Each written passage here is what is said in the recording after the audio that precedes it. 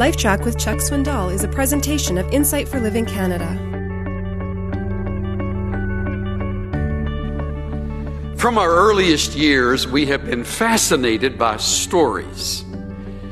When we were very young, they were the stories of imagination, a world that seemed larger than life to us. And they all began with the same 4 words, once upon a time.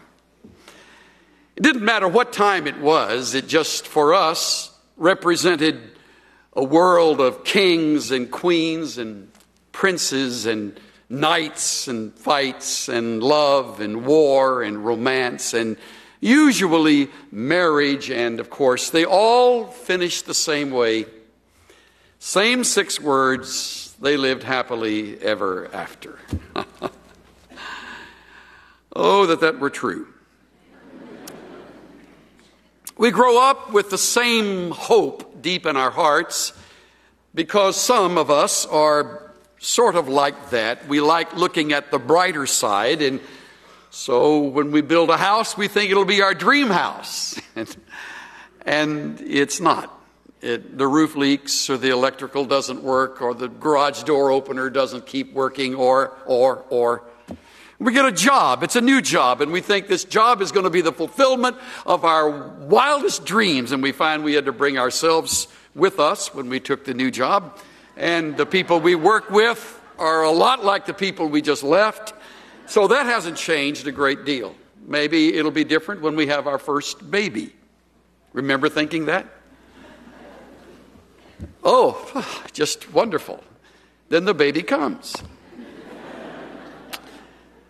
And there are sights and there are sounds and there are smells that were not there before. It just goes on and on. New car.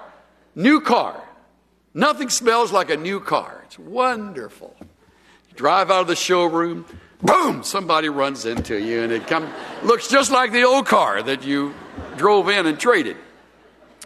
Reminds me of a little 4-year-old girl that came into her mother after she had spent the day at day school, and she said, Mama, I just heard the greatest story. She said there was this wonderful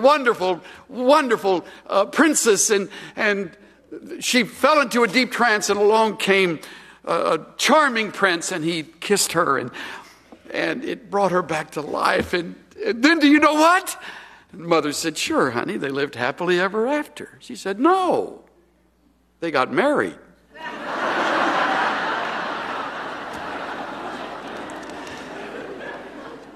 In childhood innocence, that little 4-year-old put her finger on the truth that a lot of us really don't like to think about all that often, but we have to. Especially true in Bible stories. We love for those in the Bible to live happily ever after. But I can't find one who did. I can't find one. Peter crucified upside down.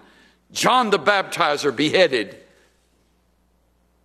Paul beheaded after a life of sacrifice and service, and John exiled to an island in the Aegean. It's not a perfect world.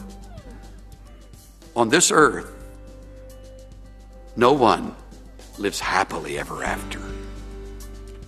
Fulfilled and satisfied? You bet. Challenged and growing and learning? I hope. But happy all the time? Get a life.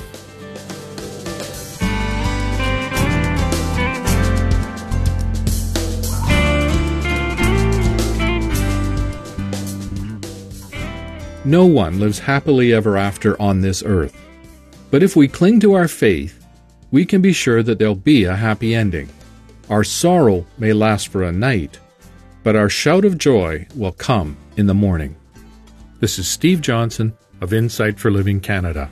Listen to more of Chuck Swindoll's LifeTrac messages at lifetrac.ca. LifeTrac, where life and truth meet.